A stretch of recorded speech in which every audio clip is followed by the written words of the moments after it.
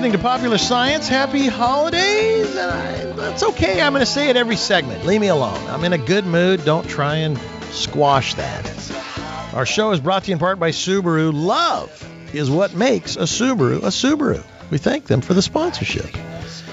The weather, the weather kind of been kind of tough out there.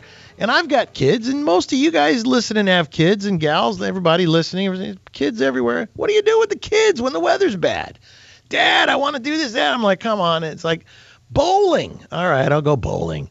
Well, my producer, Tim Berg, he's also the CEO and founder of Above180.com, is a podcast he does and website. He's a big bowler. Evidently, he's trying his best to get above 180. Is that right, Tim? Yeah, it is right, Alan. Thank you for having me on the show. I have been above 180 in the bowling score. I think once. What is Above180.com real quick? It's just a website that I started about 3 years ago to help bowlers improve their game. So we interview coaches, newsmakers in the industry, and PBA stars as well. And he does it in our studio. It's a podcast. You can check it out where? On all the different digital outlets or at Above180.com, I take it. Correct. We're on Stitcher. We're on iTunes. We're on all the outlets like that. And also Above180.com. So in your noodling around trying to find stories for this show, Popular Science Radio, you were on popsci.com. And you found something interesting in the bowling world, since I noticed he took lunch break the other day. He comes back an hour later, and he's got lunch in his hand. And I go, whoa. I thought you were on lunch. He says, I went bowling. I said, so now what are you going to do? You going to eat on my... He said, no, I'll eat while I work. I said, see, now that's a dedicated guy to bowling. I wish he was so dedicated to his job. Anyway, so tell me, what did you find there on popsci.com? Well, popsci.com did a really interesting piece. Starting this year on the PBA, the World Series of Bowling, what they're using is oil that has blue dye injected into it. So what you're able to see if you tune in on Sundays on ESPN is you'll see this blue filmy substance on the bowling lane. And how does that help me? Well, what they're trying to do is they're trying to show the person who's watching how the oil moves around, because every time you roll a bowling ball down the lane, the oil is moving. It's constantly moving. It's moving down the lane. It's going from one part of the lane to the next, whether that's you and the family going out bowling or the professionals that you see on Sunday. So the PBA is thinking this will help you see the oil move down the lane.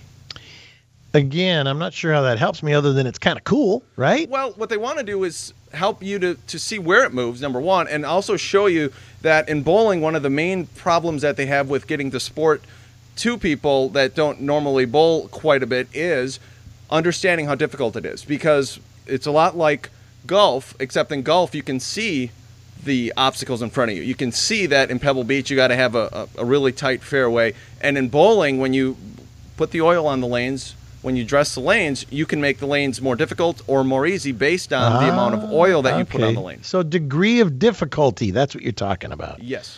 I got you. All right. So, what's funny about bowling? I went bowling with my wife early on and her father, who is now gone.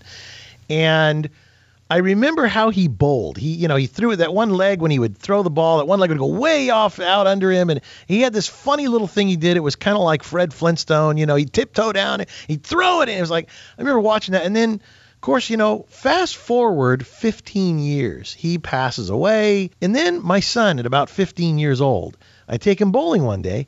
And I don't know where it came from, but that same Fred Flintstone, the leg, the tiptoe down, and I go, hey, I've seen that before. So I videotaped it and showed my wife. I said, who does that look like? She goes, that looks like my dad. And I said, I know. I said, isn't that strange? So I don't know. Maybe there's this certain hereditary bowling throw. Well, and people don't realize, too, Ellen, how much actual science and how much actual technology goes into bowling and into actually getting the ball down the lane, because you have to hit the pins at a proper angle to get them all down, as you've figured out. And the angles that you create are all created in the release of the bowling ball. So if you want more information, I take it on this blue oil, one of those things we find at popsci.com. Tim, being a big bowler, again, his podcast is Above180.com.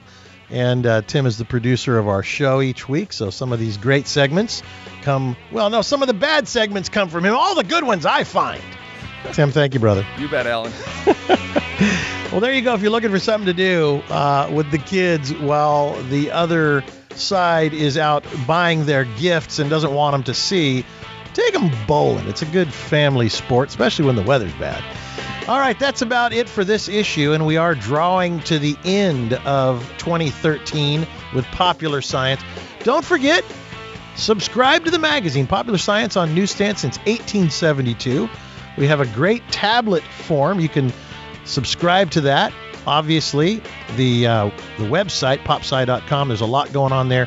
A lot. It's endless. If you've got nothing to do and you're in a car, give your tablet to your kids and say, go to popsci.com and learn about life, everything in it. I'm Alan Taylor. We'll see you next week right here on Popular Science Radio.